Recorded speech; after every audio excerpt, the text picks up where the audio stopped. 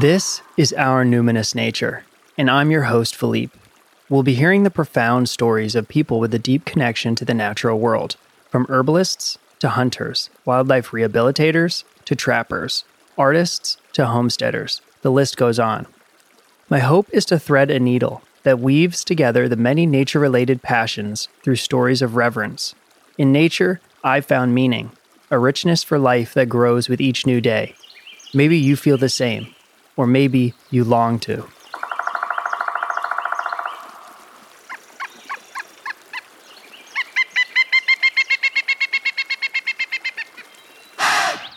Spring is springing here at the cabin. The wood poppies are all blooming yellow.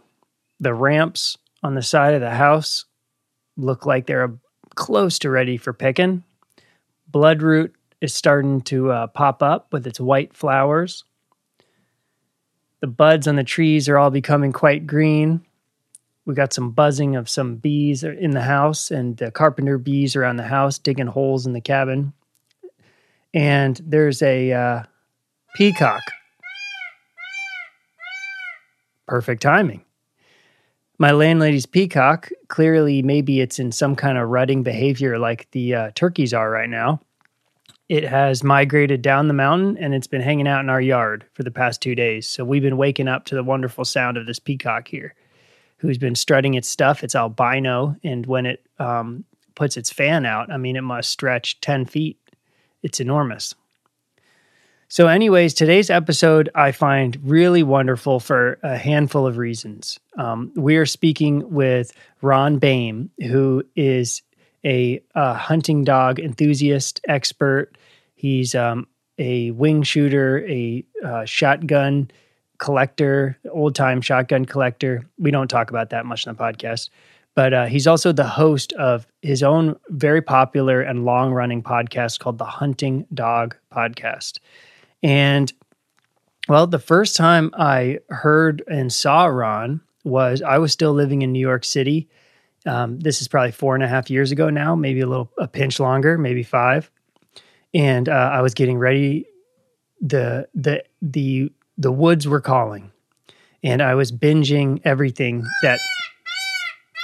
Thank you, Peacock. I was binging everything that Meat Eater, the books that were just out then, and the show.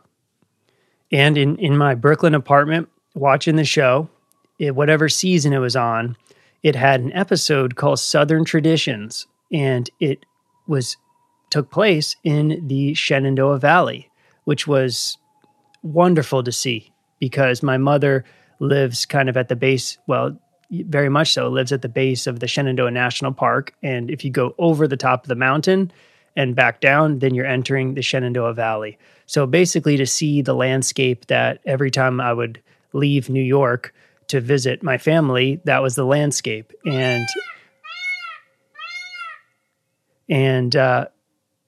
growing up in the suburbs, the Shenandoah National Park was about 1 hour away, 45 minutes to 1 hour away. So it's a landscape I was familiar with. So to see this episode of Meat Eater where they're going out for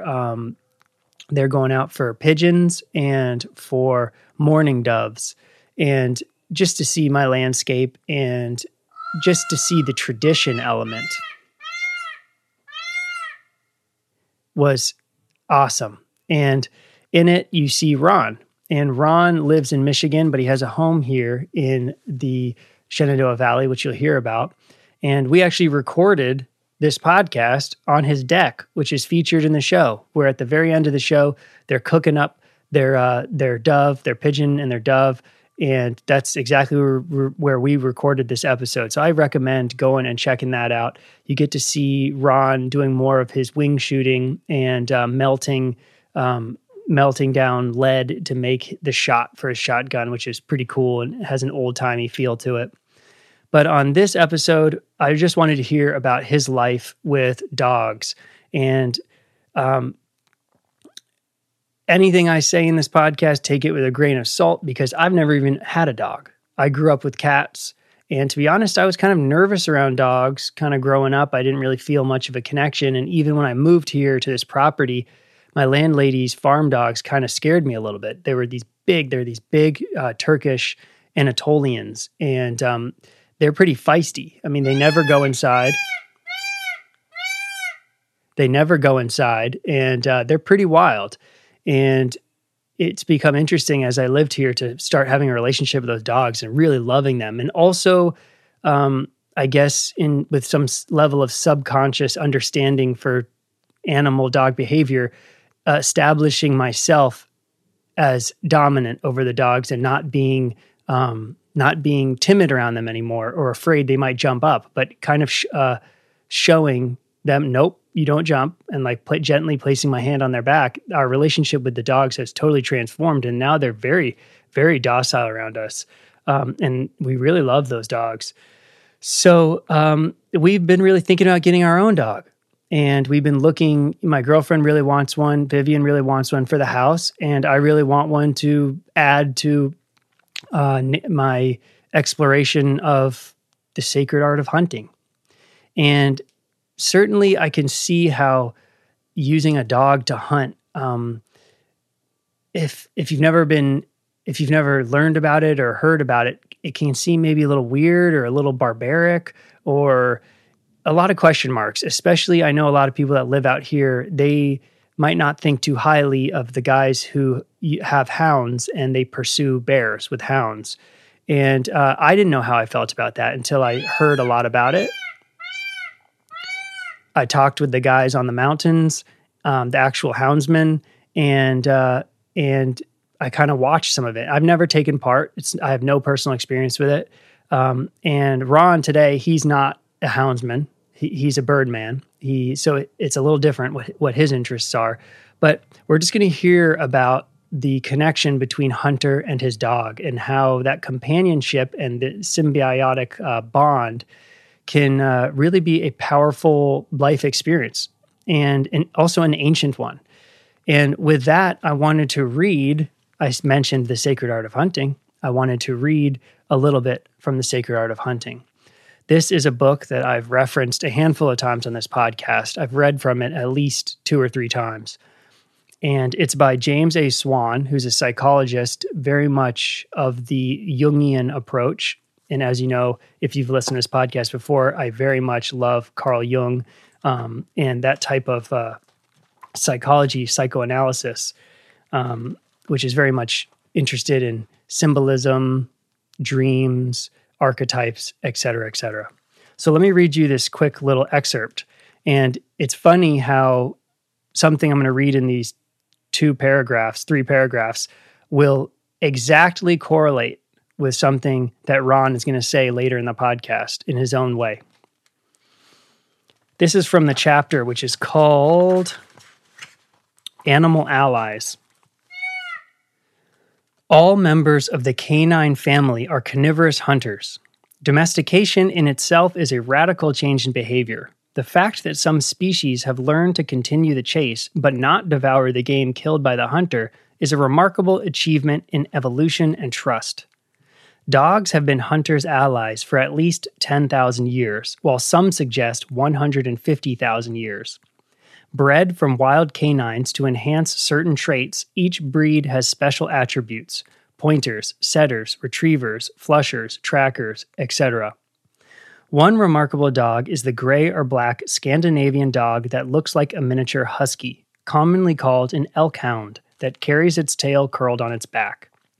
In reality, the dog is not a hound, nor does it hunt elk, but it surely is among the most skilled of all hunting allies. The Norwegian Elghund, proper spelling, is a member of the Spitz group, a breed that is at least 8,000 years old.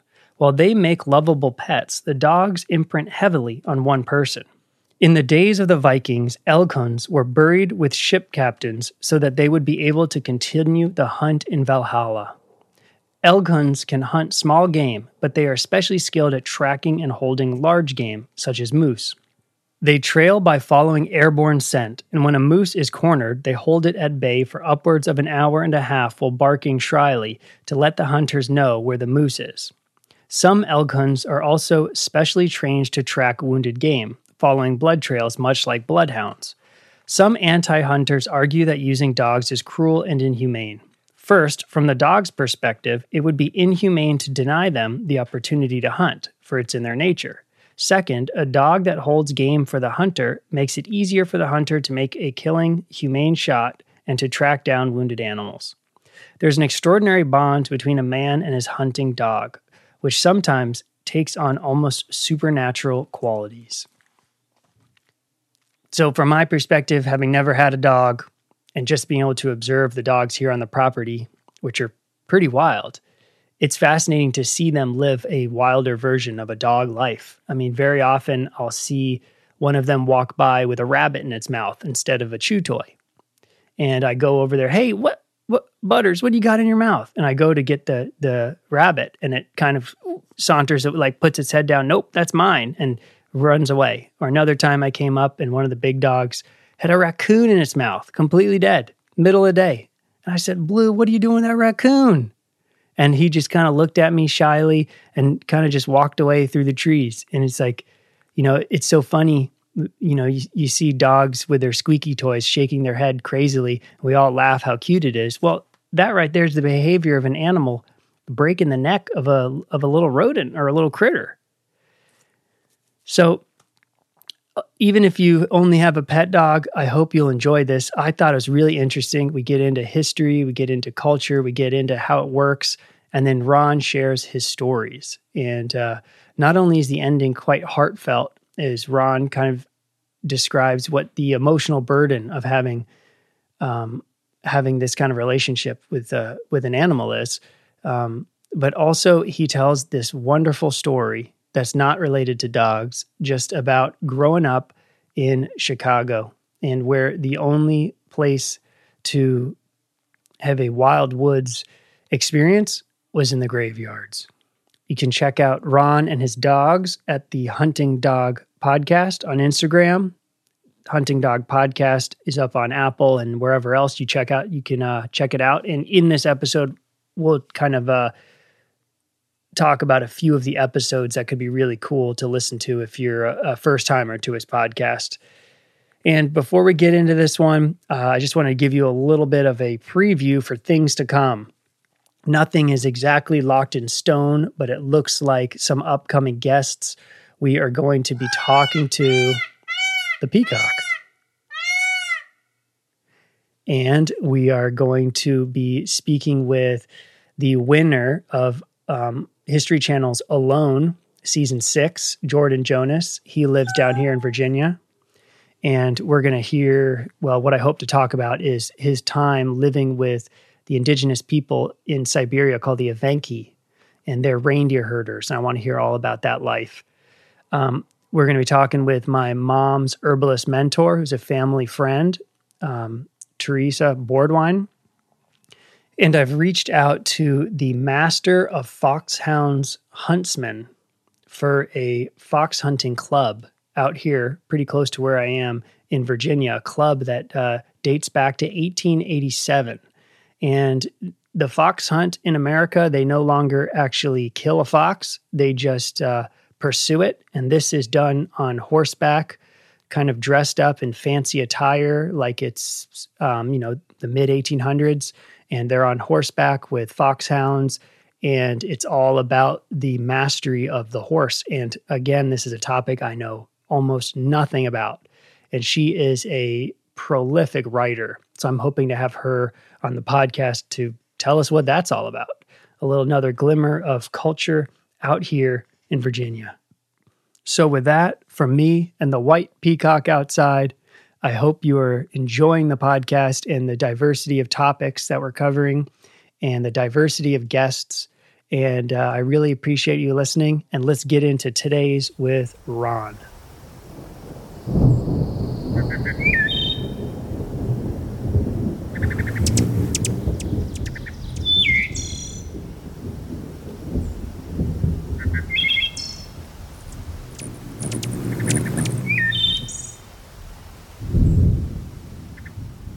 I work on the road in construction, or I had all my life, and we got a project down here in Virginia that was supposed to be 6 weeks long.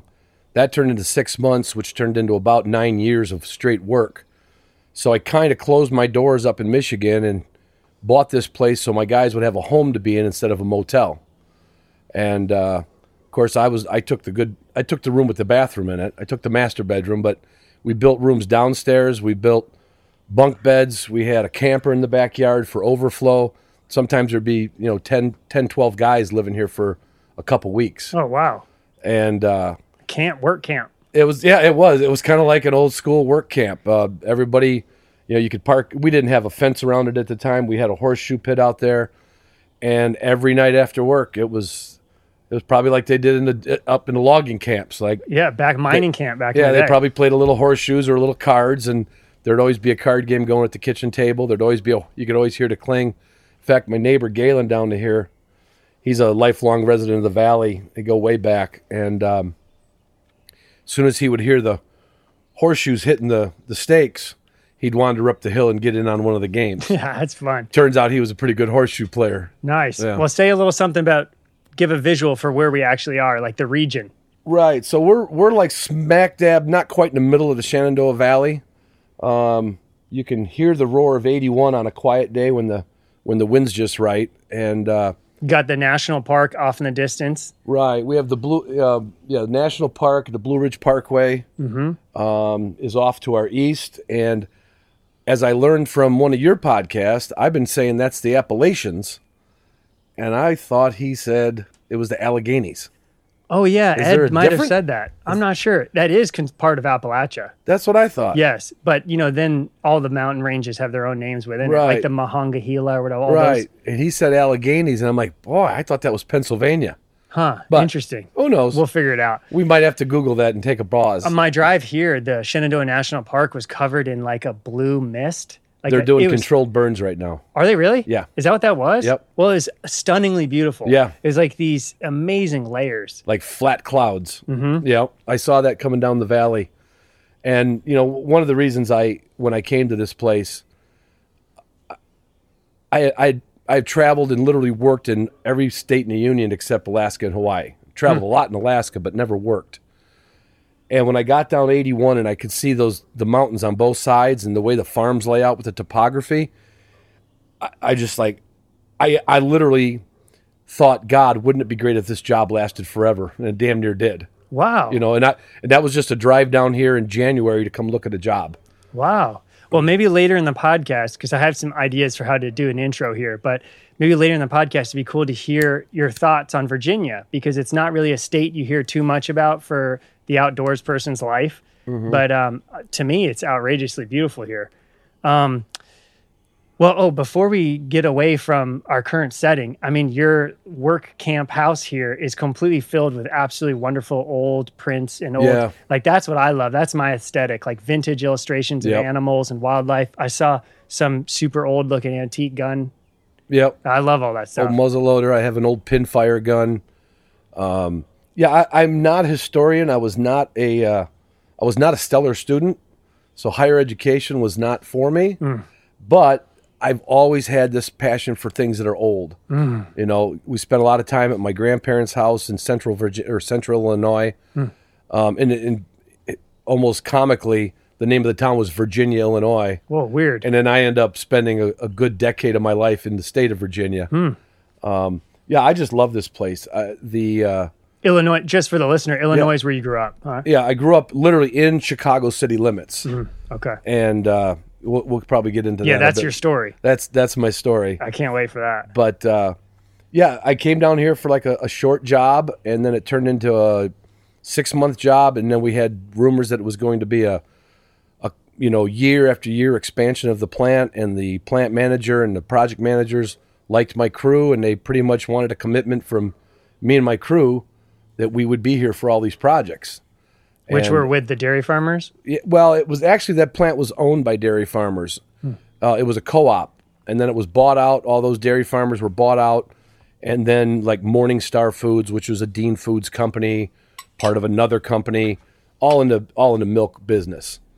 And they bought it and started really modernizing it. Interesting. It really was just a milk plant. It was a place for, you've seen all these cows, from one end of the valley to the other. I didn't realize there was that many cows in the state of Virginia. Oh man, yeah. I mean, it's It's Oh, like the yeah. West. Yes, it really is a small version of it. And so, yeah, they opened that milk plant as a lot of farmers do in a co-op fashion, so they didn't have to haul their milk to another place to have it processed. Saves on shipping, makes more profit, and it got to be that point where companies started buying all their little companies, and they were bought out, and then big project managers came in with drawings and architects, and they said they literally bought a surrounding farm around that plant so they could expand in two directions. Interesting. And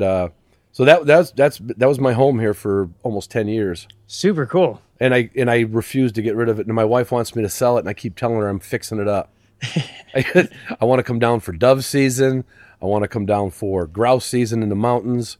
Well, we're going to hear about that. Yeah, we will. Yeah. Okay, well, let's get into it. So the reason I'm having you on my podcast is because you have an incredible podcast. You've been on a handful of episodes of Meat Eater, and your whole thing is dog hunting. And hunting with dogs. Hunting with dogs. And this is a topic I know extremely little about. I have no personal experience with it.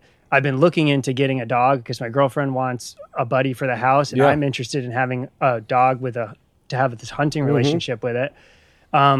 So let's kind of get into a little bit of that. And I thought the way we could structure this intro is because really the point of this podcast is to meet passionate people and have their stories told. Yeah. So if we're just getting into a topic, it has to be like at a very general level because there might be people listening their passion is herbalism. Right. So we need to, anything like I don't need to caving- get into breed specifics and. No. So I very much enjoy your podcast. But some of them, for someone who doesn't even own a dog, it's very esoteric. Right. So for me, the ones I love are you have a historical episode about the Plott hounds. Right. Incredible. Yep. You had a recent one about a guy who trains anti-poaching dogs in Africa. Right. Incredible. I Right. love that. Yeah. You had a puppy 101 with a guy here in Virginia, I believe. Yeah, I think that was Al. Al. Loved that for someone who's trying to look into this. Right. So I thought a cool way to start this was if you know nothing, kind of like me, Right. especially me when I lived in New York 5 years ago. Can we could you give a summary of the categories of hunting dogs? Because there's totally different, right? You have the treeing dogs. Like, could you kind of do a quick you got to summary? break down. You've got hounds. Really, there's only three. Okay. There's hounds, flushing, and pointing. Okay, and can we describe those a little bit? Yeah, we could kind of touch on, and the hound gets, the hound is used for tracking and for treeing at some point because that's the end result. The animal escapes to the tree typically or to a rock pile, and it goes right down to the small hounds like the beagles. That's still a hound, and you rabbit hunt with those, but it's always about the tracking and the driving of the game. Rabbits fortunately run in a circle. So, And this is mainly scent. all scent. All scent. Yeah. And can you describe what happens if it's a treeing? So for squirrel or for bear or for raccoon, what happens when we tree? What's the goal? The goal is to going all pre-electronics out there in the woods. Historically, the goal was that the dog would have to have a strong voice, and it has to bark. And good hound hunters could literally run with 4 different people's dogs and their dogs, and they can hear that bark. Like we hear it all sounds the same to us. Mm-hmm. And he would say, "That's my Daisy girl. She's on that tree right now." They have an ear for it that we don't develop as dog owners. What most dog owners develop is oh, my dog needs to go outside. But the bark is always the bark. It's just a bark, but not to a houndsman. There's a lot of different barks. Interesting. Yeah. So that's the hound. In the hound world. And And historically too, you got to remember there was no canine used for hunting in this country when we first got here. I can't speak to Native Americans and their use of dogs. Yeah, I do want to know about that. Yeah, and I am no way. I'm probably no way the guy to talk about it. But from what I've read with Lewis and Clark journals and conversations with people, sometimes the dog was as much a food source Yeah. as it was something to help watch the camp at night. Yes. So that And we'll go on a quick tangent here, but so Yeah. the dog I'm interested in is the mountain feist, which is used for squirreling, for Right. treeing squirrels. right, I've heard a lot about this from Clay Newcomb, from a handful of dog Right. podcasts, and watching videos on YouTube, reading books about it. Heard a great guy who has gray feists here in Virginia. I think his kennel is called Gray Kennel. okay, I heard him on a podcast. He was saying that the feist might be a mix of Indian dog, of Native American dogs, have it in there. I thought that was kind of interesting because it's a mutt breed. yeah, it's definitely a mutt breed. There is no pedigree per se unless you hold your own pedigree and write it down in a journal. It's definitely most of the feist dogs that I'm aware of. Yeah, they were good at what they did, and they became known as squirrel dogs. It's like you would not. And now there's people, and I have been told that Virginia is one of these states when you're looking for a feist. Really? That there are. It's like one of them. It's kind of like you found your place here in Virginia, and you started finding these interesting people that you didn't know existed while you either lived here earlier or those years you spent in New York. And there are those people that would live in this holler or that valley that were known for like, oh yeah, he always has good squirrel dogs. But it just didn't. It never left the area. You know, his dogs might get squirrel hunted if the neighbor took one and the kid kept squirrel hunting with it. Might not. Might just be a yard dog. But yeah, squirrel dogs, they're kind of becoming quite a thing now. But yeah, as far as the lineage, yeah, it's a Heinz 57 for sure. What does that mean? It's just you don't know how you'd have to do Heinz 57, a mixture of right. ingredients. You'd have to do DNA testing to figure out what in the heck was in there. The guy Gray, this Gray Kennels, he was saying that the feist is that very, very, very much an American historical dog. That basically every hollow on the East Coast would have had a feist in it. And, it would have been for homesteaders. It would have been their, to get varmints and be helped with food, and also be, even though they're tiny little Jack Russell-y kind of looking, they will defend a person to till the death of themselves. And they'd also be good at what the Europeans still looking for a dog is getting rid of vermin, getting rid of weasels, mink, skunks, things like that are around the farm. So, I would bet that, I think you've heard a little bit of the history of the Plott. Johannes Plott came here in the 1700s, right? Your episode with him is so awesome. Keep going. Yeah, and I would. I'm ashamed that I haven't drove down there and done another episode with him in person. He's in Tennessee or something, or North Carolina? North or South Carolina. North Carolina, yeah. Bob Plott. And I would, if I was going to take a bet, that those feist dogs are all. A lot of the dogs on this East Coast were those kind of hounds, foxhounds, bear hounds, even the deer hounds, which are more like English foxhounds. Deer hounds historically were, but I would say that reference to Native American dogs, I would bet if there was a DNA test that could show that, we wouldn't even know how to recognize it because we don't know what they had for dog. I think they were just opportunistic. That dog bred with that dog. I'm sure some of Johannes Plott's dogs bred with English pointers that happen to live on the next farm. To this day, people still have accidental breedings. I didn't realize my dog was in heat, right? Yeah. So those feists are, definitely to say feist, that's an American-made product. That's cool. Just kind of like Americans are with a lot of different. You do 23andMe and you find out you're a mix. It's melting pot dogs. I found out I had some sub-Saharan South African in me. Nice. I was like, wow, didn't know that. Very cool. So that's what a feist would be. But so okay, so the hound. To do a quick summary of the hound. So you're saying it's a tracking dog. You basically it ends at the tree, basically, or ends at a fox den or something. Yeah, it ends at a tree or a den or a rock pile. What is the quarry? What is the game that a houndsman is pursuing? What are the types of animals? They're going to be all your apex predators mostly. Okay. I mean, and I don't know if you want to consider a red or a gray fox an apex predator, but they're a darn good predator. and then up to coyotes, up to mountain lions, bobcats, bear, anything out there. Raccoon. And squirrel. It's a and basically you're chasing furred game. Got it. Mm-hmm. With a hound. There's I reached out to her. She's somewhere around here, but there's a huge Virginia culture with the equestrian fox hunting, and that's a sport where there's no death involved. They no longer it doesn't end with the death of a fox. It's just about the skill set with the horses. Again, I know nothing about this, but there's a woman here, Rita Mae Brown, I'm trying to get her on the podcast to talk all about that culture. That'd be a good one. Yeah, and it's very, they dress kind of like old European. Oh, yeah. They have the rules. They got rules. Right. Like they're not a bunch of what we call in Michigan Jack Pine savages. No. Right? No. They dress like they did 200 years ago. Yeah, but fancy 200 years ago. Right, fancy. Not in skins. Well, 200 years ago, only fancy people hunted in England. You're right. The rest of them were working in factories and farms. But, right.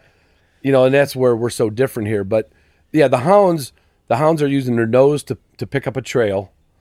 And at that point, to follow that game for X amount of hours, and there's always scenting conditions that come into everything, but in the right scenting conditions, those hounds could certainly pick up a track that went by 6 or 7 hours ago.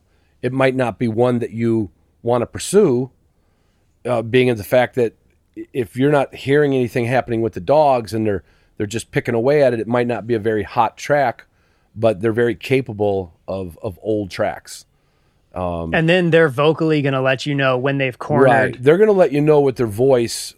They're typically the ones I've seen, the few I've hunted with, they're pretty quiet as they're doing their job of tracking. Mm-hmm. And then when they get something that with their nose, which we'll never understand dogs' nose. I mean, somebody can, but I can't. Mm-hmm. The quality of it, when those scent molecules get stronger and it's a fresher track, it just smells just like getting closer to a bakery. Mm-hmm.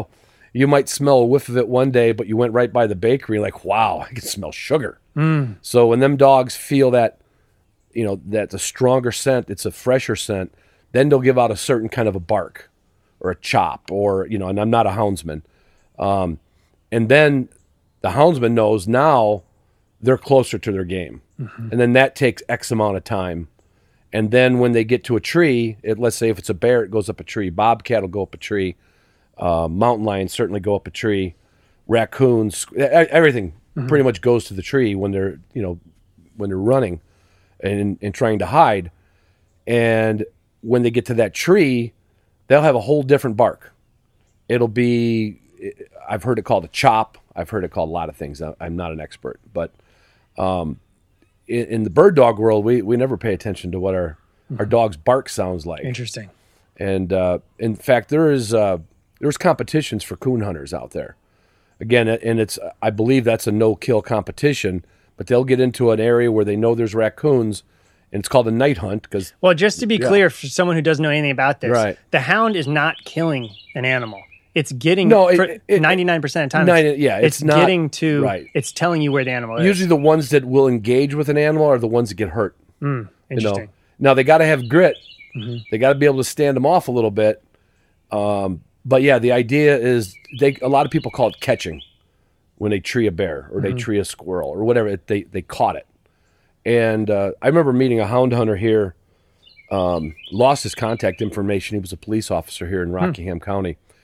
Met him up at the campground where I was camping, and his grandfather was a hound hunter. His dad was kind of a sometimes hound hunter, but it kind of skipped a generation to him, and he had only killed 2 bears in his whole life. Okay, well, I wanted to say that because I think some people think you're going around with a pack of dogs to go get a bear. They think this is ruthless and savage. Yeah. But I've bear hunted in the National Forest here on the West Virginia border.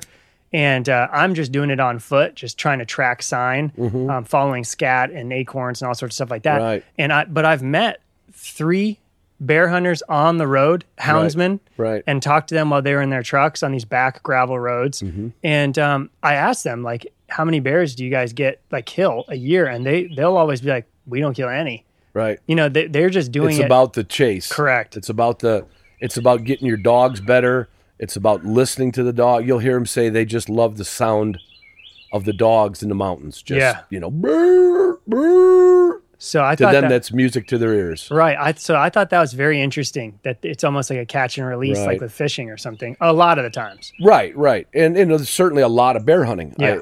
I know there's a lot of bear taken right here I think actually where we're at in Augusta County, we're just south of the Rockingham County line here.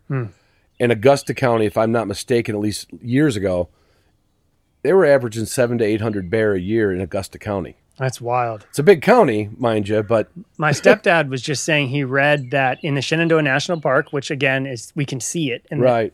that there are 2 bears per square mile, and it might be one of the most dense areas in America for Yeah. bears. So we got a lot of bears here. Yeah, there's bears.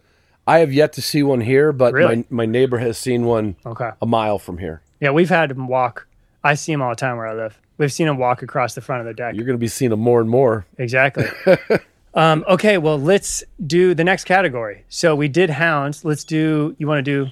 Let's do the retrieving world, or what I would consider the retrieving dogs, which are specialists in retrieving. Wait. Before we get away from hounds, sorry. Yeah.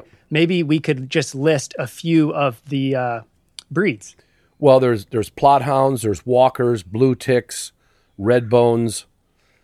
I'm drawing a blank The on any mountain more of cur, them. right? Well, Is that a a cur hound? would be a hound. I don't The really know foxhounds. if there's English foxhounds, American foxhounds, and other than the plot, I believe all the other breeds were basically from the English foxhound. Oh, fascinating. Those were the first dogs that came here in numbers to people who had land and money, and they brought the dogs over from England. and you then said the beagle too, right? the beagle. I don't know if the beagle's roots. I don't know where that came along, but I would bet that was from Europe also. I know it was not one of the breeds that was established here. Interesting. I believe the Chesapeake Bay Retriever is one of the few breeds, and there might be a handful. Okay. All right. Next. Yeah. So the retrieving world or the flushing world for bird dog people. Are those terms interchangeable? Yes and no. Okay. Because when you think of retrieving, you think of waterfowl. Okay. So that would have been the strongest use early on of the Labrador Retriever, Okay. Chesapeake Bay Retriever, curly coated Retriever, the Cocker Spaniels, the large and small. Like I have a small Cocker. So cute. Yeah, little Taffy. And then there's a larger version of that called a Springer. Those are all what you would say retrieving specialists. Their natural retrieving is always there for the most part, as far as picking something up and put it in their mouth. When I say the word flusher, when you use a retrieving dog for upland birds, it does not have the pointing instinct that the pointing breeds do. So that dog's job is to produce the bird in motion. When that dog gets hot on something, you expect him to dive in there and make that bird rise. Bust them up. Okay. And so mainly the application is ducks, waterfowl. the geese. historic would have been more that. Okay. Would have been using it for retrieving ducks, and especially back in the market hunting days. Okay. The Labradors and the Chessies were put to work just like people in a work camp. Interesting. I mean, there was hundreds of thousands of ducks shot for the markets, and those dogs had to retrieve them. Got it. You don't do a lot of duck hunting on dry land. Now, that's different these days because you can find mallards and geese in farm fields in every state in the union. You can find geese. I've shot geese right here in the valley. I don't need a Labrador Retriever to go get it. I walk out in the field and get it. Right. It's on the So ground. yeah, the difference is you're talking about Chesapeake. So you're talking about like swamps, marshlands. The you coast, need a dog to go out there to salt get it. water. Yeah, the sea ducks. Yeah, their specialty was their coat was special for it. Oh, really? Their How so? Well, they would have a dual coat, an undercoat, and an overcoat, Huh. and definitely I don't want to say a layer of fat, but their skin is tougher. They would definitely be a stockier, what we would almost call fatter dog, Okay. because to stand that cold temperatures Oh, and come okay. back out of the water, you had to have a little thermal, little something to help you with the cold. Interesting. If you take one of the versatile dogs that I've owned over the years, Pointer, German Shorthair, anything like that, you get him in cold water and come out, he's not real comfortable. Okay. Truly cold water. So these retrievers are also, there's a large swimming component. Swimming component for sure. And that carries over to this day, if you want a good dog, if you're going to be a duck hunter, you can certainly go down the Versal Road path. We'll get into that later. Mm-hmm. But I think you're foolish not to have one of the retriever breeds. They are known for going in the water. They are known for retrieving. They've got they actually have a better eye set. The shape of their eye is better for marked retrieves than other breeds. And that's just developed over, not millennial, but it's developed over a couple hundred years of breeding. It's been proven that they do a better job of marking. In other words, their depth perception. Mm. If I were to take you out here in this cornfield with one of my pointing dogs, and I threw a 150-yard bumper in the air, I had somebody just propel something that he could watch, I would venture to say he was going to fall short of that mark. He's going to run to where he thinks it fell, and then he's going to start using his nose to look for it, where the Labrador has better marking capabilities. They, I guess that would come to depth perception with rods and cones. I'm not an ophthalmologist, but they are better at marking. Okay. And that's important to get to the game quick and not, they can rely on their eyes until they can't, and then they use their nose, where the pointing dog will right to his nose. Okay. Yeah. So that seemed pretty good for the retrievers. Yeah, it's a specialist dog. It's definitely a specialist dog that... It's fascinating, and I wanted to ask this a little later, the breeds that have become so much pet dogs. Growing up, so many of my friends in the suburbs had golden retrievers, labs. It's interesting which breeds have become so tied into suburban pet type breeds. And if you think about it, almost every breed that you see out there was a working dog at some point. I wanted to ask you that. Yeah, they either carried a cart, they herded sheep, they always had a job to do. And I would think maybe except for like the Cavalier King Charles Spaniel maybe, which is known to be just a lap dog. Very few dogs out there didn't have a job originally, historically. That's so cool. They had to have a job. And think about it, how many people, nowadays, we've got sophisticated dog food and probiotics for our dog. Back then, the dog was eating whatever the farm or the family had extra. Even my favorite food, Purina, it was pretty much a lot of yellow ground corn in 1902. Oh, I heard that in one of your podcasts that the old timers, it was with Bob Plott with the Plott Hounds. Mm-hmm. He was saying the old timers, because obviously they're impoverished people living in these hollows and whatnot, that they would make a corn cake for the dogs. Sure. Yeah, that was cool for me to hear. Heavy carbs. Yeah. Not a lot of protein. I'll tell you what, because I've told you I've gotten pretty into trapping for these past 2 seasons, and I've been putting up a lot of the beaver furs, and I save a lot of the fat. We've been doing stuff with the fat, been cooking with the fat. Rendering it down. Yeah. And then we've been eating the meat. But when you skin it, there's still tons of scraps and stuff. Yeah. The dogs, we have farm dogs. Sorry, you don't know too much about me.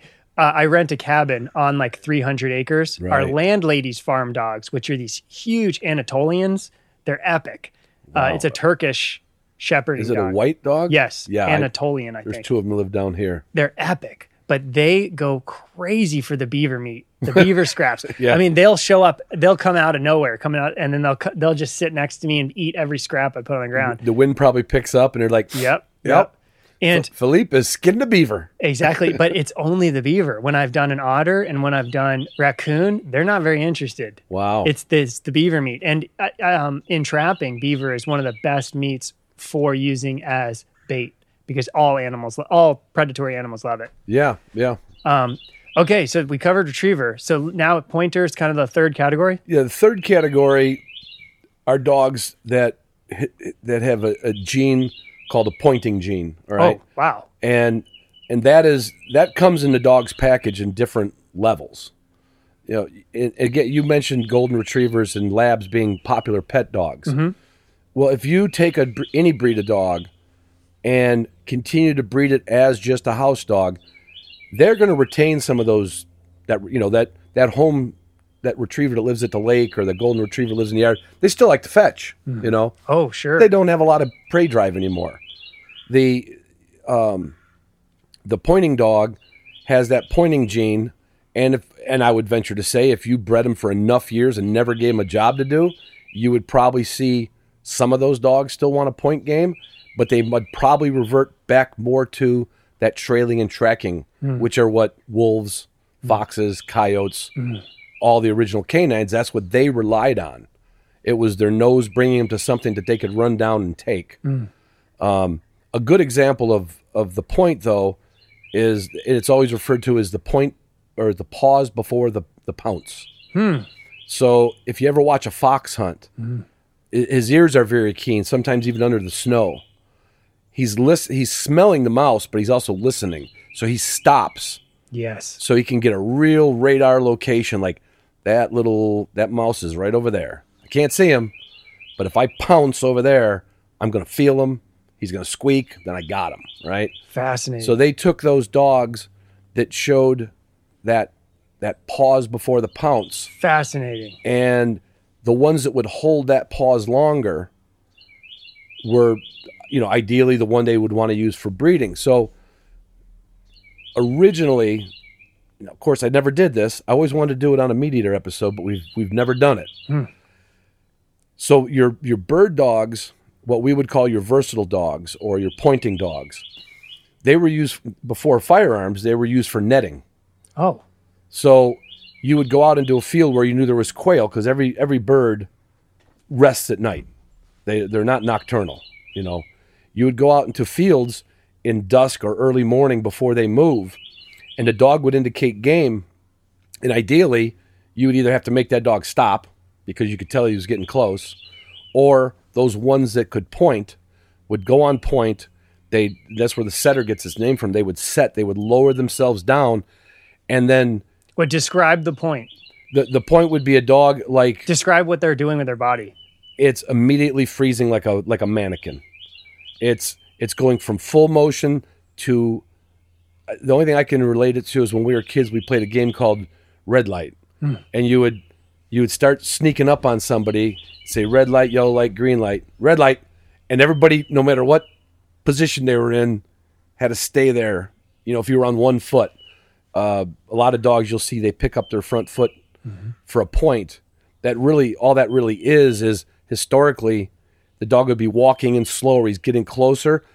He got close enough, but his front right foot wasn't down yet. But he knew if he put it down and spook him. So that foot just stayed up. How is he smelling the game? All smell. It's all smell. All smell. Wow. Yeah, bird dogs do not. Well, of course they use their eyes. Every creature uses their eyes, but they do not rely on their eyes for finding game. God, just the power of your the computer in their nose. Yes, to understand distance with smell. Right. Wow. And that's why it takes them longer to, like any predator, it takes them longer to become a proficient hunter. And there's a lot of mortality in young canines. They just don't make it. And of course, if they don't make it, they don't breed next year. And the best are always breeding. Now, do they give you a signal with their body in the direction? You learn that. Yeah. Okay. What you'll learn a lot when you're following a bird dog, and this goes with the flushing dogs, the retriever breeds that we use as upland flushers, you'll see their body motion and you'll watch their tail, and then you'll see a little more animation out of them. It's like, yep, I'm hunting. You'll see that tail. Some tails will almost spin. Wow. They'll go from a wag to like a sloppy spin, and now you're ready to go. Same things happens with the pointing dogs, except that when that happens, they freeze up. And they're like, okay, don't move. I can tell you, if they could talk to us, it would be really handy. There's a bird 15 feet away from me. Now you go produce the bird. And by once you get to the dog, now that game bird, a lot of times that game bird will play that game of wait it out. He will sit there. He will rely on he's used for years, living in the wild or a season, is let something pass by so they don't see me. Like rabbits. It's like a rabbit. You can walk right by a rabbit sometimes. And so he's like, the bird knows the dog knows he's there. And the bird's okay with that, because right now the bird's not in any harm. There's something over there looking at me, or it looks like it's looking at me. I know it's there. He knows I'm there. So far, no problem. My camouflage is working. And now as a hunter, we come up, and that unrattles the bird. Interesting. The so the person is spooking him up. Oh, the person is like, I don't know what that is. But that's another thing coming in on me, and he ain't stopping. And that's when that bird will flush. Fascinating. So yeah, the pointing breeds, their specialty is pointing, is the pause before the pounce that gets extended. I've had dogs in the field that before I had tracking collars and before I had a beeper. Well, there has been beeper collars for a long time, but I was actually hunting in an area with a German Shorthair of mine that I did not have a beeper collar with. We're just going to take a little short hunt out behind this farm, and Queenie went on point. And we're looking for her and looking for her and looking for her. And she was in between all of us in a 50-yard circle, but she was in some CRP grass. She wasn't going to move. The bird wasn't going to move. And eventually our presence of looking for, like I was calling her. I was using a whistle. And she's like, no, I'm pointing a bird right now. You got to find me. And eventually our presence of walking around looking for my dog, up comes the bird, and there goes Queenie. You know, most dogs will chase that bird for a few yards once they've had enough bird contact. So the hounds is mainly for fur bearers. The retrievers mainly for waterfowl, ducks. Yeah, safe sentence. Yeah. And so the pointers. Can you describe the species of birds that the pointers that are used for? It would be basically any ground nesting upland bird. Okay. And there's 20 some species if you count all the different quail, the different grouse, some of the birds that we've introduced in this country being Hungarian partridge, ringneck pheasant. There's another one. I'm not going to go into Himalayan snowcock. I don't believe that's a real bird. Okay. It is a bird, but it was introduced. Okay. And it lives up in some mountains. But so yeah, the pointing dogs are going to be after any of the upland species of. And that term upland means it's away. It's not in water. It's basically. Okay. Yeah, uplands can be a field. Uplands can be a woodlot. You're in the uplands. Yeah. Well, that was an awesome introduction. Now let's hear what kind of dogs you have and what are you most passionate about doing? How many dogs do you have? Currently I have 4. I've had as many as 6. Okay. That's probably, if you're a real like what we call a traveling wing shooter, I don't just hunt in my backyard. I like adventures. I like adventures with people as much as I don't go hunting without people either. That's interesting. I do the opposite. I like being by myself. You like to just get out there and I have, I guess maybe because I was raised in the city with a lot of front porch conversations, I like to have that car drive in the morning with my friend. I like to have that trip across the country with my friends. And then the end of the day at the tailgate with my friends. That's cool. I'm not into solitude. Now, I will get a lot of enjoyment out of where I live in Michigan is to take one dog out to a nice spot that I know might have a bird and spend about an hour in just total quiet and just listening. And like we're hearing these birds, you know. Yeah, I love it. That's very, very enjoyable, but it's never going to be a trip I plan. Interesting. Yeah, if I plan a trip, there's so you like the I'm a social person. Camaraderie and yeah, the extroverted kind of hunting. Yeah. So what kinds do you have? Well, I started out with a German Shorthair. It was my first, what I would say is my first good dog. And that's a pointer? That's a pointing dog. And so your main interest is upland birds, yeah? Right. Okay. I've never had, until this little English cocker, I've never had a Flushing breed in 30 years. That dog is so cute, by the way. She hunts as cute as she looks. And I should jump back. So the retrieving breeds, the Flushing dogs, when you're hunting with a Flushing dog, the one thing you have to have is control over the dog. Now, its natural range is very important to be wanting to be close to you. You can't shoot at a bird 50 yards away. So it can't be just buck wild. Right. Yeah. So when you're hunting with a Flushing breed, you want that dog in there, you know, anywhere from 5 to 10 to 20 to 30 yards, but making these loops back. They're kind of like stirring the pot up out in the woods. Where with a pointing dog, you're kind of on stealth mode. He's out there ahead of you, letting you know where the birds are. You rarely find the birds without your dog. Interesting. I mean, unless you just get lucky and happen to be where one's, sitting. Yes. Which I told you I've spooked a grouse in the national forest. Yeah, they heard you coming. Yes. By yourself, and they're beautiful sound when they fly away. Oh, it's almost nerve-wracking when it comes up and you don't expect it. It's like, yes, I had no idea what just happened. Right? You're like, and sometimes you don't even see it. But so I started out with a German Shorthair Pointer. The name is synonymous with where it was developed. Many of these breeds were all developed what they call east of the Rhine River in Europe. And that would be, in France, Germany, Hungary, Poland, all those, that northern European countries. A lot of these dogs were developed there. So that was my first step into it. And then I got a German wire-haired pointer, probably after about 4 years.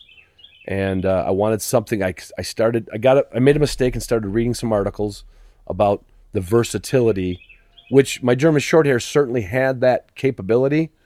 But you read enough articles, you get a little romance with something. And I heard about the German wire-hair pointer that could, track a deer during the day and go pick up ducks out of the water and be a great bird dog in the field. And so I went for it. And then I had the German wire hairs for about 20 years total. The one thing about a German wire hair and mini short hairs and many of the other breeds, historically in Europe, you were hunting on private property. Let's just say Germany for a name of a place.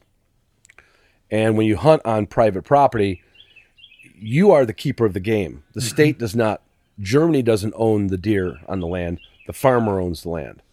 So when you hunt and just to be clear, here in America, the people of America own the land. The people of America own the wildlife. The landowner does not. If there's a deer that lives in your backyard and never leaves your backyard, it's not yours. It's not yours. It's not yours to do what you want with. And in Europe, it's the complete opposite. Anything on your property is under your possession. And if you are concerned about having good animal habitat, you would want to have those ground nesting vermin, as they call it, or as we call it too. I don't believe they have a raccoon per se, but they have something close to a raccoon. They have skunks. They have badgers. Any of those animals that would get into a ground nesting bird nest and devour the eggs or kill the chicks before they were able to fly away, you didn't want that on there. So they wanted their dogs to not only point and not only track big game, but they also wanted, if they came across any kind of vermin, it was expected to kill that vermin. Oh, interesting. And not just bark at it until it runs up a tree or into a hole. Right. I mean, go in there right down to what they call now, they refer to as the Teckel. It's a version of a Dachshund. And a Dachshund, the German translation is badger dog. So the little wiener dog. The little wiener dog. Goes after a badger? The little wiener dog that today will go into a badger hole, confront it, kill it, and drag it out. That's shocking. Yeah. Because the badgers in the weasel family, and those guys they're wild. They're fighters. Wow. They're fighters. But a dog can be a heck of a fighter. Wow. And and there are people that use the Teckels and the wire-haired Dachshunds, which is what a Teckel is, kind of. We don't need to go into that rabbit hole, but, they're good tracking dogs. They're ideal for tracking. For one reason, their nose is so close to the ground. So if it's an older scent, it's right there. They're processing more molecules of scent on the ground. And back to Europe, they wanted those grounds to be kind of vermin free. Interesting. So if you did have X amount of pheasants or partridge living on a piece of property, your nest success rate was increased just by the fact that a lot of those, let's say, skunks, raccoons, possums, they were eliminated. By these dogs. These dogs. Fascinating. So that became part of their breeding program. That dog had to have they call it a hardness. Interesting. And now, fast forward to World War I, we didn't get a lot of those dogs there in this country. There was a few. After World War II, where we spent a lot of time on the European continent, either, not just during the war, but post-war, a lot of these breeds started coming back with soldiers, or they would find out about them, and they'd be like, boy, I would like to, that dog hunts birds, and it's beautiful. And so that's fascinating. It was after World War II that we got a real influx of some of the European breeds. Wow. And would say Northern European breeds. And, but what we got along with that, and I always said that if Germany had porcupines, they wouldn't have taught the dogs to do that. The real downside of those sharp dogs, they get hurt. Well, it's a $600 trip to the vet sometimes. I don't know that. I'm sure a dog or two has died from a porcupine quill that migrated into his ear or his eye and cause an infection. But the real inconvenience is a dog that wants to kill a porcupine, he doesn't win. He might kill it, but your hunt's over. Yeah. And if you get a few quills, no problem doing that on the tailgate with a dog, pulling out the quills. But if they actually killed that porcupine, you got a problem on your hands. And it could be a Sunday afternoon, and you got to go find a vet that'll open up his doors, or go to, God forbid, an all-night vet that, it's $300 just to walk in and say hello, because that's their job. They're keeping the doors open all night. Okay, I wanted to ask, I heard on one of your podcasts that a guest said that, or maybe you said that maybe in Europe, there was a cave painting like from 6,000 years ago found with a hunter with his hunting dogs. Did you say that or something? Yeah, somebody mentioned that. It might have been. And I'm bringing that up. Yeah. My question behind that is, how long do you think that humans has the dog been part of the part of the hunt, a part of the home? Yes. I've heard 10,000 years. I've heard 20,000 years. Do you think I've heard through other podcasts kind of, how the wolf became domesticated or friend of the human. Right. Were humans probably hunting with dogs for as long as that relationship kind of started up? I would think so. I just couldn't speculate that all of a sudden it happened on one day. Yeah. It had to be a slow process where I guess if I was going to paint that picture and use my imagination, there was a wolf pack and there was a nomad family of Neanderthals. And they somehow tolerated each other. And they took the bones from camp, or occasionally drove the wolves off of a fresh kill because they needed meat. But yet they weren't able to kill the wolf, and they found some common, what would you call it, benefits of living in close proximity. Yeah. To maybe even to the point where if you had those wolves in an area where you lived and some other people were coming in, maybe they would howl at night. Maybe they would bark at night, and it would keep those villagers safe. I have no idea. It's all speculation. Yeah. But I'm sure this took more than 20,000 years to do. But what's so interesting is the partnership, like to both be working together for like a mutual gain is fascinating. Right. You're both, I'm assuming that the early dog realized that this would help it get food, and then it's helpful for the person to get food. Right. Well, from there, maybe I can ask you, you also have an indoor dog only, right? Your wife has a little corgi or something? Well, she's had two of them. We have one right now. Okay. One corgi right now. So you've had the experience of having just a pet, and then you've also had the experience, your passion is these hunting dogs, a lot of which are in kennels outside. I wanted to ask, do you feel that having the hunting dog and hunter relationship, do you feel that that's even stronger than the pet owner relationship? How would you describe it for yourself? I would say for myself, it's stronger because we do what the dog was intended, was what it was bred for. So we're not only proud about how it likes to sit at our side at night, we're also real proud when it goes out hunting with us. Describe some of that, because I didn't grow up with dogs. I grew up with cats. I've never had a dog. I'm very interested in this. That's why we're talking right now. Yeah. It was not self-evident to me while I lived up in New York that this is what the dogs love doing. Right. And in watching videos of it, it's very clear that the dog is ecstatic to be doing this. Yeah. What you're getting to is when you met Taffy a little while ago. She jumped up on your lap like she's known you forever. Yes. Okay. She does that to me too. Now, if we take Taffy out in that field out there and let her run the edges, she's not going to come to you for a pet or a kiss or sit on you. If you stop to get a drink of water or to tie your shoelaces, she's not going to run back to you. She's like, thank you. We're going for a run. We're going for a walk. We're doing something. I would say it's the same with my wife's corgis. Her new one, boy, it's a nice little lap dog. But if it had a sheep out in the backyard and it could spend some time herding that sheep, I would bet its instincts would come back. Something we've never seen that dog do. The difference with most pet dogs, they're never really given the job, and they adapt very well to being a companion dog. Because the dog, the canine, wolves specifically, are a pack animal. It's very rare that a wolf, until it either is establishing a pack or it's kicked out of a pack from whatever, overpopulation or too many males, they are pack animals. They are used to sharing space with another creature. It was just it's the one animal. That's why you were raised around cats. Mm-hmm. You've heard how many cat jokes, there's one I heard the other day, it was about going up to heaven, and there was a cat and two dogs, and they said, describe, oh no, it's like St. Peter said, you sit on the right hand of the throne.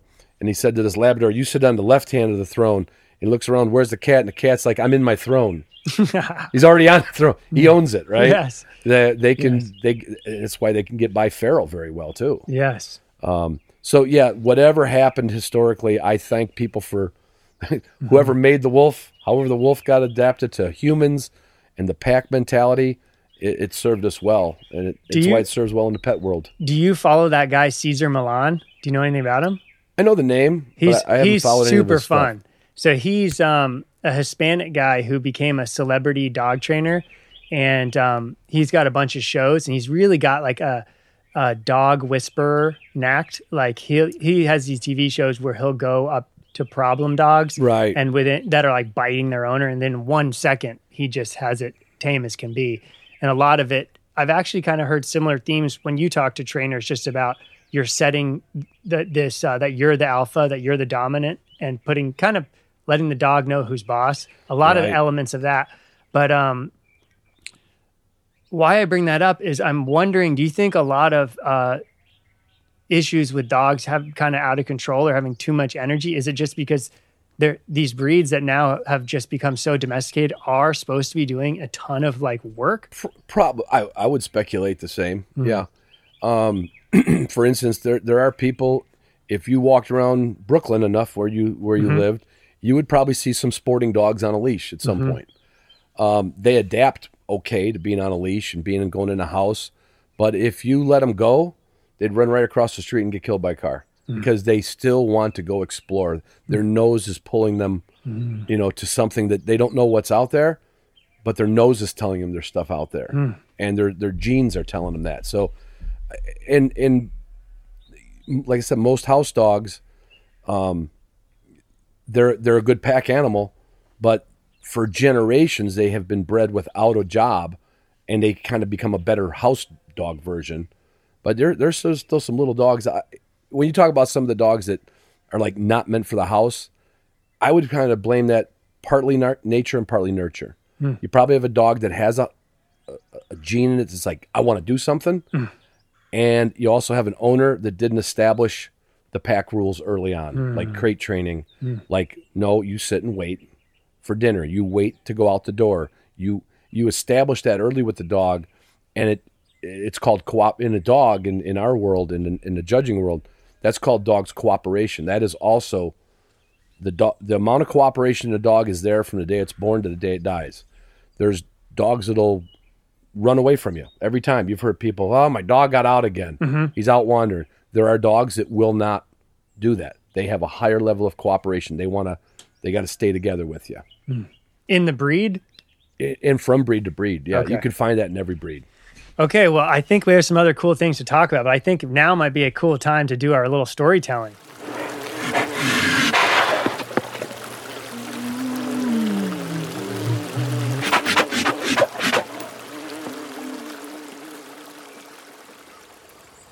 I grew up at 85th and Lawndale on the south side of Chicago, and when you grow up in the city, you literally play in the street. If you want to play a little game of stickball or a game of soccer, you played with cars on the street, and the ball would go under the cars. We didn't have a school lot that close to us where we could go and hang out at a school lot or a baseball lot. But what we did have, just by the way Chicago was developed, there was 2 cemeteries. There was St. Mary's Cemetery and Evergreen Park. And they encompass what would be 3/4 of a mile. So it was if it was one more quarter, it would be in a solid square mile of cemetery. And a lot of that, like many cemeteries, was completely undeveloped. And the one that was closest to me without crossing a big street, which our parents It was kind of weird being brought up in this, raising. I was born in the 50s. My childhood, I would say, began in the 60s. For some reason, our parents did not have a problem with us playing in the street in front of the house because the neighbors all had kids and they watched for that kind of thing. I don't remember any neighborhood kid getting clocked out on the street. But if you crossed 87th Street, that was a big street, right? And people did occasionally get hit and killed, whether it was an older person going across the street to a bus stop or whatever. And unfortunately, one person I knew, a young man, died crossing that street. And but we were real fortunate that the almost completely undeveloped side of Evergreen Park Cemetery happened to be on the north side of 87th Street. And it had a large woodlot. And to a small kid, you could get lost in it. You really couldn't, because you're going to come out on a street or a railroad track. It had very few gravestones in that side. And the old part across the way was a lot more populated. You'd see funerals going on it. But this side, it was wild. It was truly wild. And believe it or not, it had a solid population of pheasants. We would flush. It had natural prairie grass all along one north side of it and down the west side of it. It had all kinds of trees. It had fox, squirrel, possum, raccoon. Never saw a deer. There was never a deer there that we saw. But everything else, it was just like a little wild piece of woods. And as soon as we were old enough to just start wandering, again, our parents didn't care if we played in the street or crossed the railroad track. But we couldn't cross 87th Street, and that was fine. We had the best cemetery out there. And I just had a couple of friends that were very much like we were. Everybody was outside in the 60s. There was no television.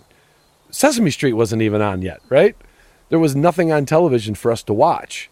So all kids were out playing outside, whether it was hopscotch or doing anything in their backyard or being part of organized sports. But that cemetery was a little wilderness. There was a lot of fauna out there, a lot of flora. And Ricky's desire and my desire to explore more.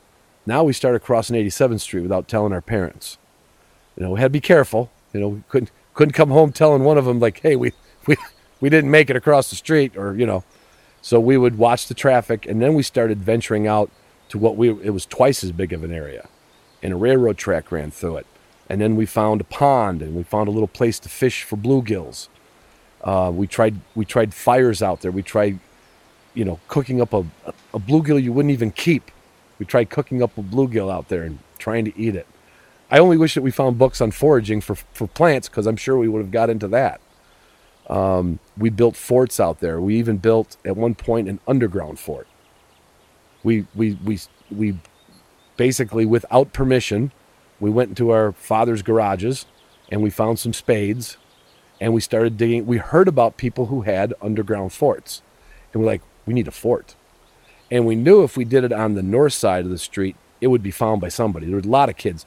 There was even an area out there, when I said organized sports, there was an area out there that some of the kids played ball in so much, like softball or baseball, that the grass kind of stayed down and they basically had a little field and nobody ever bothered them out there. It was a place to play.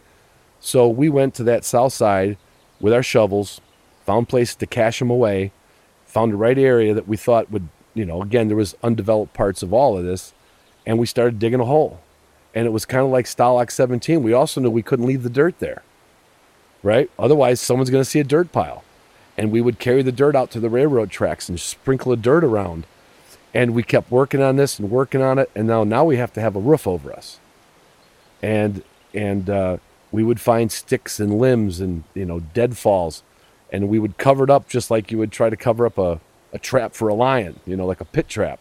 Only we eventually would get enough foliage and enough branches, or maybe a scrap piece of plywood that we found in the alleys. You got to remember, we had alleys in between everybody's houses in Chicago, and that's where everybody threw stuff out. We found a lot of materials for these forts, walking the alleys. You'd see us carrying a 2x12. And the neighbor, what are those kids doing walking down the railroad track with a 2x12 on their shoulder? Well, that's for our fort. And so we literally, for a few years, we had an underground fort that was our place. We had candles in there. We had some books. We find a scrap of carpeting, put the carpeting down there. Of course, seasonally it would be flooded out. Seasonally it would be snowed out. You wouldn't want to show the tracks in the snow, so wintertime we didn't go to the underground fort. But yeah, we just kind of, that was our wilderness. I don't think anything ever happened in the graveyard that I would consider spooky. What it would be more of is we were always afraid of getting caught. So we called them the cemetery police. What they really were was maintenance ground workers. But we referred to them as the cemetery police. So we were always like, if you ever seen a bunch of geese in a field, there's always one goose that's got his head up looking around, right? They're not all feeding at the same time. So no matter what we did, that's why I kind of refer to that Stalag 17 or the Stalag 19. Your eyes were always peeled for movement. So nothing scary, but we kind of felt like the deer does when he wanders the woods. He always had to look out for the predator, right? And that predator would have been somebody who could have probably outran us, who was an adult. Back in the 60s and the 70s, we would not have talked back to an adult. We would have gave ourselves up if they caught us. We did learn to run pretty fast. We were chased many, many times, and we knew where to go, and we could outrun them. But we also knew if we were caught, we weren't going to resist arrest. So we were always on the guard for adults, basically. So if we were scared of anything, it would be adults. We'd see some kids going by or walking through. We just kind of lay low and act like we were doing nothing, and they just passed by. We just always opted to go out there and spend our days walking through the woods, walking through the field, flushing birds, and it just hit us that we needed to we wanted to forage. We didn't know anything about plant foraging, but we started getting these ideas like, I wonder if we could get a pheasant and cook it. And we were probably only 10 years old. We didn't even know how to procure a trap. The hardware stores in Chicago didn't carry traps, like they do in South Dakota. And one particular friend of mine, Ricky, and I, we wanted to get into taxidermy. And we thought, well, we've got all kinds of species out there that we could try to trap, but we needed specimens to trap, to practice taxidermy on. And I don't know how Ricky got his hands on it. I think he sent away for it. He got some number 1 long spring traps. And literally the first thing we were successful trapping was a pheasant. Now, man, I know the, what's the rule of when you can't be tried for a crime? What's that called? Statute of limitations. I know the statute of limitations has really run out on this one, but back somewhere in late 60s, early 70s, we were trapping pheasants by gluing corn with Elmer's glue to the trap plate. So the pheasants would come eating the corn, and the pheasant that would hit the trap plate right by the neck, and we'd have a pheasant, and then we'd run home, and we would get our Northwestern School of Taxidermy little magazines that we subscribed to, and we would literally get a knife. We'd have to ask for a knife from mom or dad, or we didn't have pocket knives per se back then, and we would start skinning and learning how to make the bodies of it. But it got into way more than that. It got into reading books at a library about trapping and reading books about birds. And we weren't allowed to have any weapons, but as far as a firearm goes, we were way too young for that. And neither of our parents, there wasn't a gun in the house. There wasn't even a hunter in the family.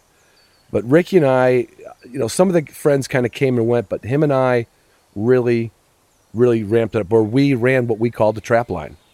And we would catch fox squirrels, which for some reason we had more fox squirrel in the cemetery than we had gray squirrel.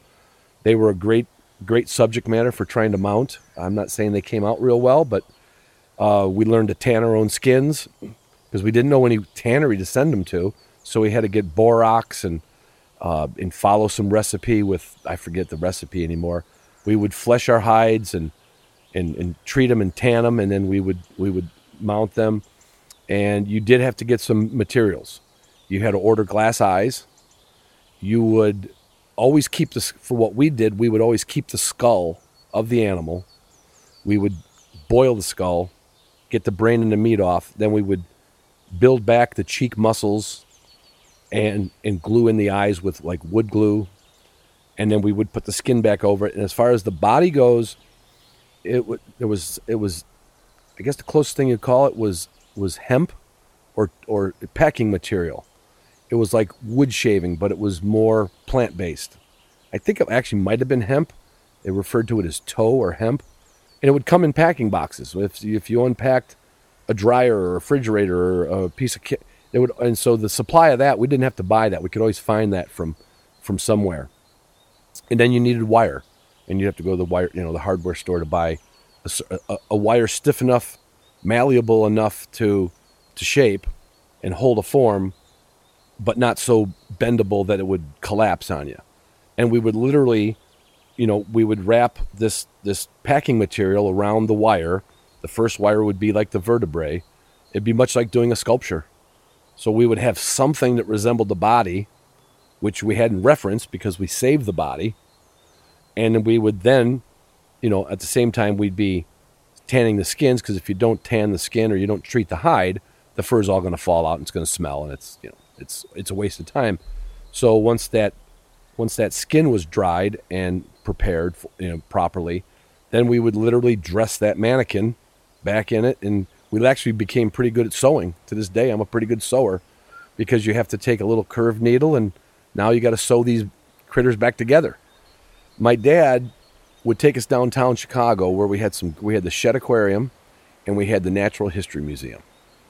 Again, he would take me and Ricky, that was my best friend at the time, and he would take us down there. And again, he wasn't worried about us getting lost. He wasn't worried about us getting kidnapped. He would probably go to a tavern and have a couple drinks and make a conversation with somebody, and he would be back in 2 or 3 hours. Of course, he walked in there a few times with us, but literally on a winter day when we couldn't do anything, on a weekend, Dad, could we go to the museum? And going through and seeing the taxidermy that was done at the Field Museum in Chicago, that sticks with me forever. I don't have a lot of taxidermy done.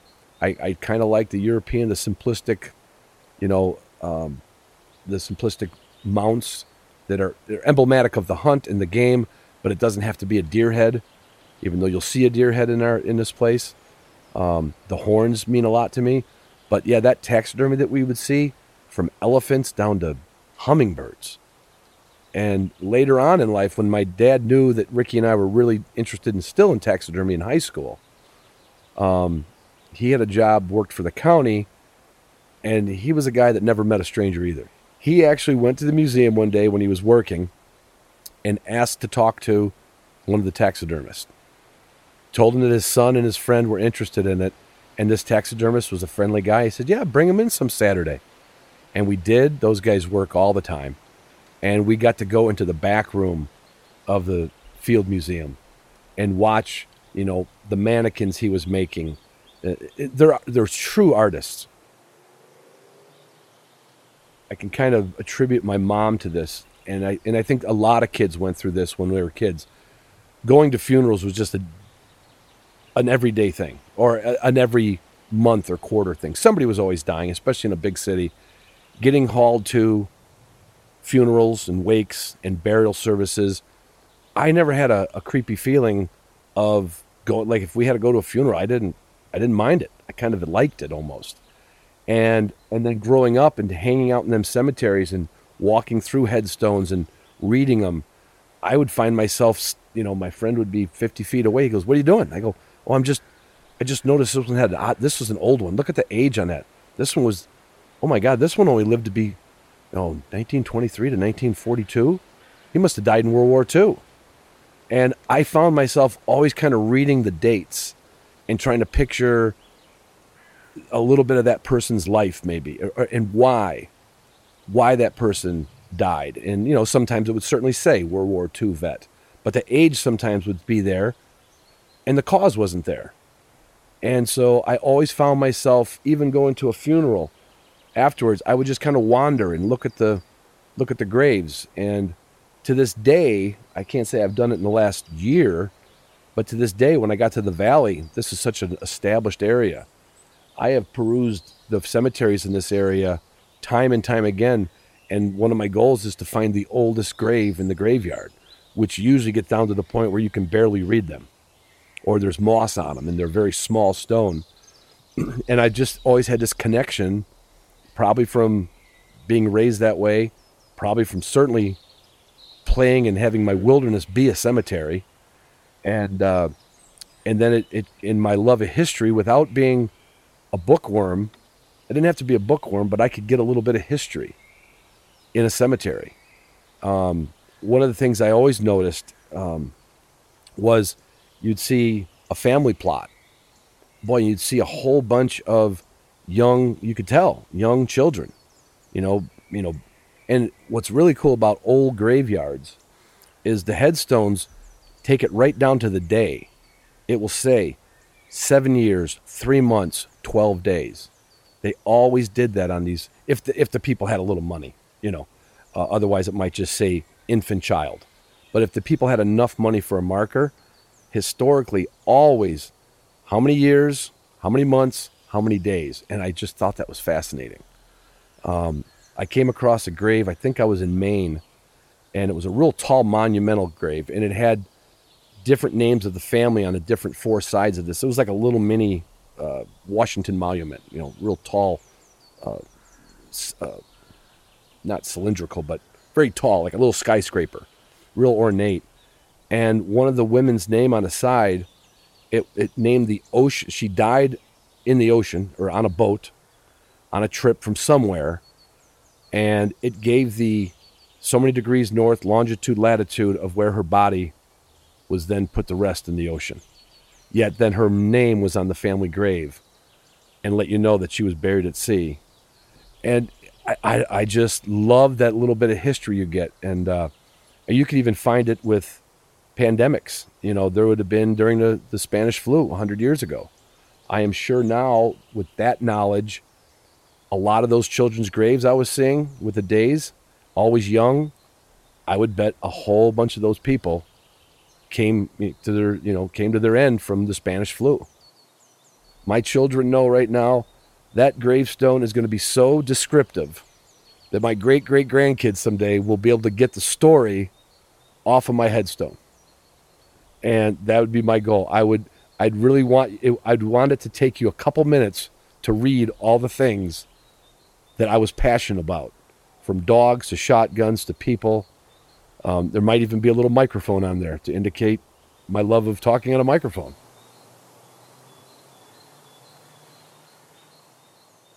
Oh, I love that. That's beautiful. And your story, talking about the taxidermy, I'm very intrigued by taxidermy. My girlfriend has done little bits with turkey feet and feathers. We've preserved little paws and salt. Yeah. We've had our first taxidermy done by a taxidermist. I saw your otter. Yeah, it's absolutely beautiful. Gorgeous. Yeah. It's so expensive, but we'd like to save a little bit of money every month. To us, it's like you're totally honoring a creature. You're creating like a naturalist collection, like you'd see at a natural history museum. What do you think that it was from your kid point of view that you were so blown away by the Natural History Museum, by the taxidermy? What do you think it was? I'm just going to go to our earlier conversation about dogs, how a dog's genetics, they don't expire. In a dog's world, in a pointing dog world, you've got search, pointing, tracking, water, desire, cooperation. Those are genetics, comes in all different volumes, and when we breed, we try to keep the volume levels up. We want to be good at all of it. And I think with people, it's the same way. It's just something in me, some ancestor was a mountain man or an adventurer that cut his own trees down, started his own garden. If you trace back families, sometimes they just go back to cities. My dad's side, we've got it all the way back to the 1700s, right in the same town of Germany. They were all bakers. And I don't know if you've ever seen what I would call a pedigree for a dog, but in Germany, the birth record and the divorce records are very descriptive. And all the names from my side, I'm the last one in my line with the same last name, but the job they did in that town was listed on their record. Mm-hmm. Like if somebody did that father, and then there's 4 grandparents, there's 8 great-grandparents, you found out what every one of them did. Farmer, baker, millwright, or, gunsmith, whatever they did. But somewhere in one of my parents' side had to be somebody that was always had wanderlust and always had, why does the bark on that tree feel different than the bark on that tree? Why does poison ivy, make me uncomfortable when that plant doesn't? And then there's people who could live right here in the valley that have never climbed a tree. They don't have a desire. I had a desire to climb every tree. I don't know why. So I think it's genes. I really do. That's fascinating. When you're telling your story about taxidermy with the birds, what it made me think of is maybe in a past life you were something like John James Audubon, right? Because he would back in the or one of his ancestors that created him. Yeah, because back in I think he was 1700s in Pennsylvania, I think, and those areas. He was way back there. And he would hunt tons and tons and tons and tons of birds, and because he was a famous, I think he was watercolor, but a famous painter of all these birds. He's renowned for this and became legendary. In Europe, he was legendary, even though he was here in America. But I've seen some documentaries. The way he would do it was he would hunt the birds, and then he would bring them into his studio and he would tack them up. He would spread their wings out and he would pin them on these boards that were kind of gridded. And then he would have his to scale pieces of paper or whatever, and it would be gridded, and that's how he would paint these perfect, just perfect example of yes. If you saw that what would have been color pencils back in the day? I think it's watercolor. Watercolors probably. If you saw that, you knew exactly what that bird looked like in the wild. Right. He got every detail. And his thing was to scale. So his books, which are legendary, the bald eagle is the size of a bald eagle. And the books are absolutely enormous. Yeah. And some might have 10 birds on a page because they fit. Here's a cool tidbit. Something I've really enjoyed that I've learned from the herbalist community is they'll do plant walks where you go with a group and an herbalist or a forager or will point out stuff and tell you all about it. So there's kind of a legendary guy in Ohio called Paul Strauss, and I was doing one of his plant walks. And have you heard of the pawpaw tree? No. So the pawpaw tree is really fascinating because it's a native tree, but it's very, I think it lived through the Ice Age or whatever, but it's very tropical and it has tropical fruits on it. It's the largest fruit in North America. They're kind of these funky, custardy kind of a tropical, is it like a mango-y kind of thing? It's crazy. It's very tropical, but it grows here and it's legendary. And supposedly, this guy, Paul Strauss, on the plant walk was saying how the tips of the pawpaw tree have a very fine little bud at the end of the leaves, at the end of the stalks, and that John James Audubon would use those to do his bird paintings. Really? Yeah. He found that was just the right paintbrush. The right paintbrush. Yeah, the pawpaw, the tip of the bud. How do you relate to that? Being, I've seen, your illustrations are gorgeous. Thanks. I know you're not using a light board and tracing them out of a book. No. What do you think about, are you going for the most modern paintbrushes and the best, or do you have this desire to try the tip of the pawpaw? I've tried it a little bit. I do kind of just use the industry standard stuff, but I do kind of work old school because what you've seen I saw your ink drawings. It's dipping. Right. So I use a nib, like a metal nib, and I dip it into ink. Right. And so you kind of are doing, that is old school, right? Right, that's old school. And so you don't want that, you have to, like with a gun or something like that, there's a technical element that, you can easily spill the ink, it'll drop. But what is cool is last year I was trying to do like old timers. One thing with trapping is you have to dye your traps to protect the metal so it doesn't rust. Right. And old timers would do that with foraged stuff. So the black walnut tree has those black walnuts. The husks. Correct. And herbalists will use those to dye. You can use the hull for medicine. It's anti-parasitic. You can ingest it. Wow. But I use those hulls to dye my traps, and they were like super black. But then my girlfriend and I, we rendered the trap dye into a thick ink, and I've done some of my drawings with the black walnut ink. So that was cool. That's old time. Yeah, because you're going with Inkwell and Yes. What was the name of that pen? It's a nib. Is the nib. point? Is the metal Right. point? Just like a paintbrush handle with that little metal point on it. Correct. Like they wrote the Declaration of Independence with. Exactly. Same type of tool. Exactly. So it's cool because I like kind of some stuff we're talking about. I love the historical element. Right. I love doing old timey stuff. Right. Like with the trapping, I used the raccoon fat. I waterproofed some of my boots with it. Right. Trying that out. I love that stuff. Well, that was an awesome story. We've been talking for a good amount of time. I think we could kind of wrap it up. Sure. I think well, tell me how you feel about this.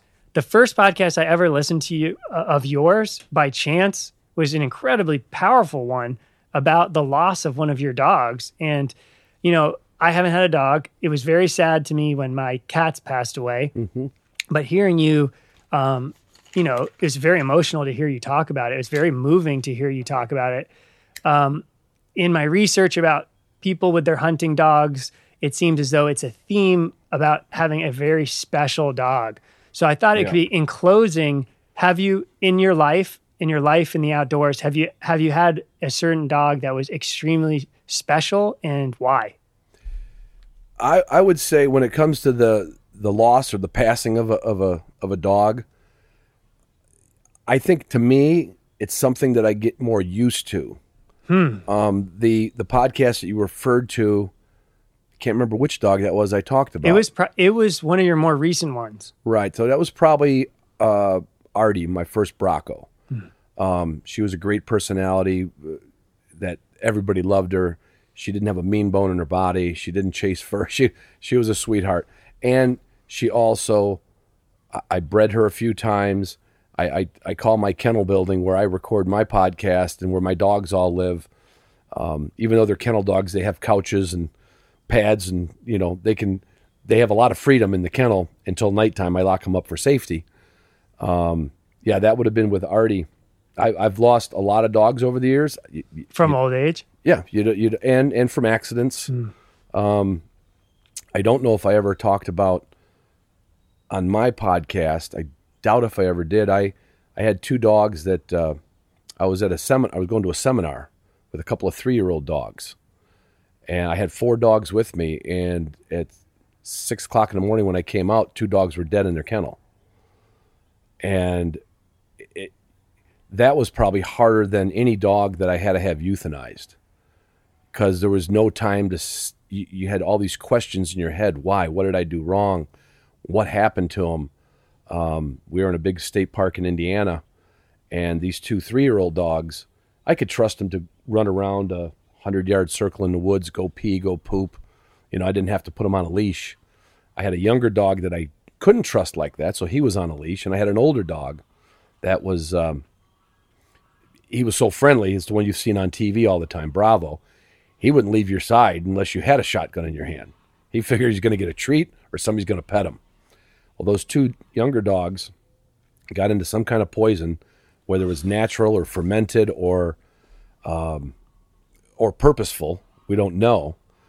But they acted completely normal. When I put them in the kennel at night, and we were staying at a hotel on the grounds, and a good friend of mine, Gary, was with me, and we came back to the truck, and I could hear Miller scratching in the kennel.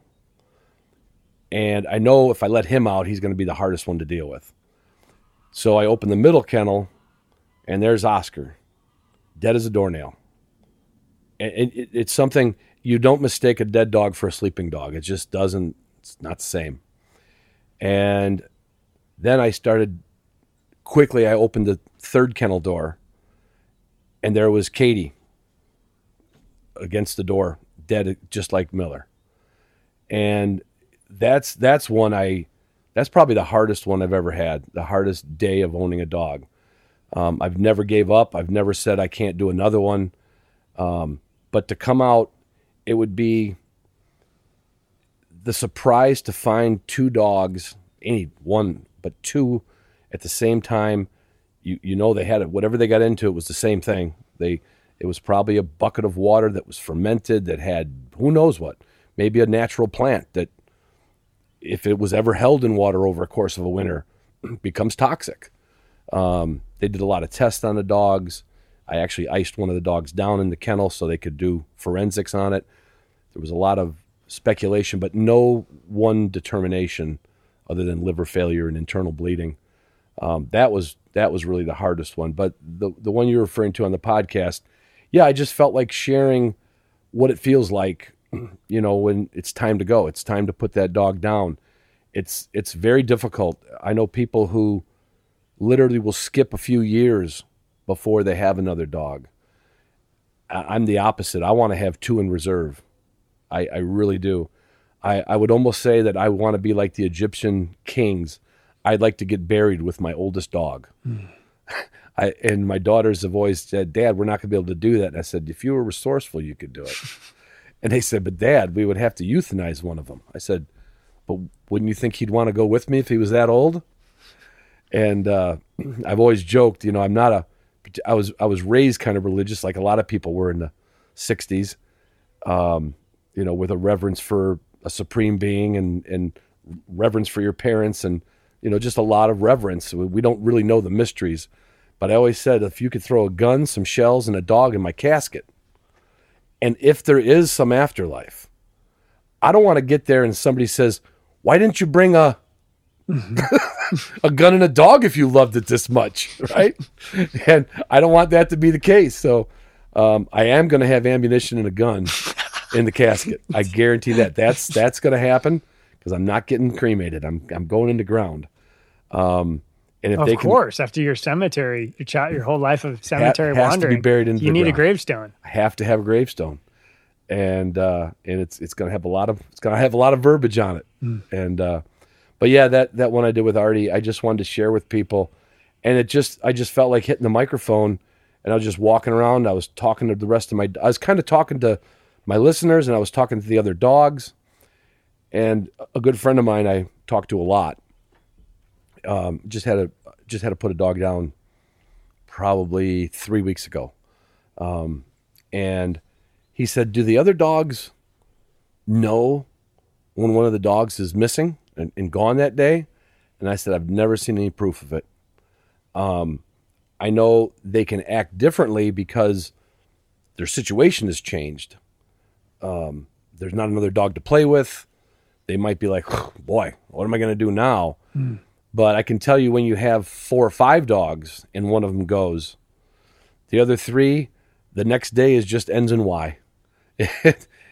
I've never seen it make a difference to any of my dogs. That's fascinating. Yeah, and what it does is it makes a difference to us, And yeah, I mean, hearing your podcast, like I said, it's very moving, and it's very obvious that it's like the death of a family member, without a doubt. Right. There's a real famous. In fact, if you want to, we could hit pause, and I know you can edit this in. There's a George Bird Evans quote that I have read maybe once on the air or twice. I like to open some of these podcasts with quotes. So you can give it to me later, and I'll read in the intro, and I'll say that you gave I'll it to send me. it to you. Okay, Yeah. cool.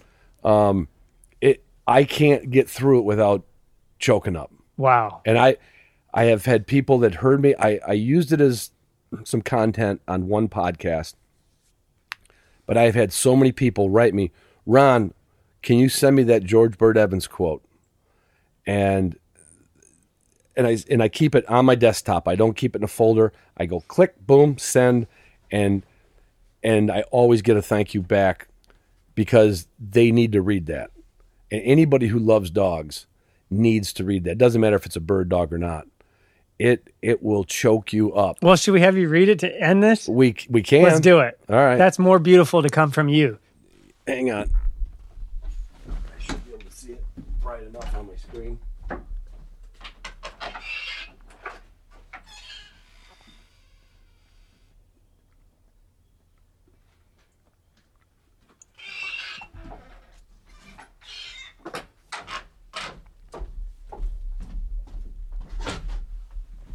He'll be trying to get through it without crying. And I got to have the microphone create the shade on my laptop here. So I was really fortunate enough. The curator of Old Hemlock, which is where George Bird Evans, who was another fantastic illustrator. I don't know if you have ever looked him up. I don't know him. Oh, you are going to be fascinated. He did drawings during the war of tanks, torpedoes, engines, all for the military, hand-drawn, for manuals and other architectural type drawings, but he was renowned, and he also did a lot of magazine covers. His artwork was beautiful, and I got to go in his house without the tour, just the curator, and we went through his bedroom and his where his pens and pencils and his typewriter. Where is this? It's not far from here. Oh, I saw your podcast about it. Yeah. I didn't listen yet, but you said you had goosebumps all the time. Oh, it was just, I felt like I got to meet George, and I saw this, this was there at the house, and I took a snapshot of it, and I got it from a book later, but this is from George Bird Evans. It says, having bird dogs, you distill your life to a succession of short lives, each of them a dog's. From each you learn a little of the joy of living, observing his inexhaustible enthusiasm and between naps, his eagerness that makes each day more significant for being a day in a life so short. You watch the pup grow out of him as he becomes more serious, but there is always a good-natured disposition and his faith in you. There are people who have children in the hopes of providing themselves someone to be with there at the end. For your dog, it is only you who are there when that time comes. A right thing, for it puts you into position of doing something for him after he has been done so much for you. And I got through it. I'm getting a little choked now, but that is what, especially this applies to all dogs, but when you spent years traveling with your dog, successfully finding game that you may not have found without him, and as you watch him grow old before your eyes, and he wants to go, but he can't go anymore. You can't drop the tailgate. He's too arthritic. You mean he wants to go out hunting? He wants to go hunt, but you have to talk to him and say, you're too old. You're just too old, buddy. I can't do that to you. You won't be able to walk for 3 days if I take you hunting. And when you're a dog man, you sign up for that. And that's why the passing of a dog, this little quote from George has always gotten me through it. It's we owe it to them. It's not a sacrifice on our part. It's we owe it to them. And it the day you get a dog. I mean, unless you don't know what the future holds, or if you're very old, pretty much count on outliving your dog, and you better be prepared for it. It kind of sounds like it's chapters of your life are defined by these dogs. Oh yeah, all of mine. I can relate to when my kids are, how old they were, what dog I had. It's all like a timeline. And I've always said there's a couple dogs that stand out in my memory, but there isn't one of them that I didn't enjoy spending time with.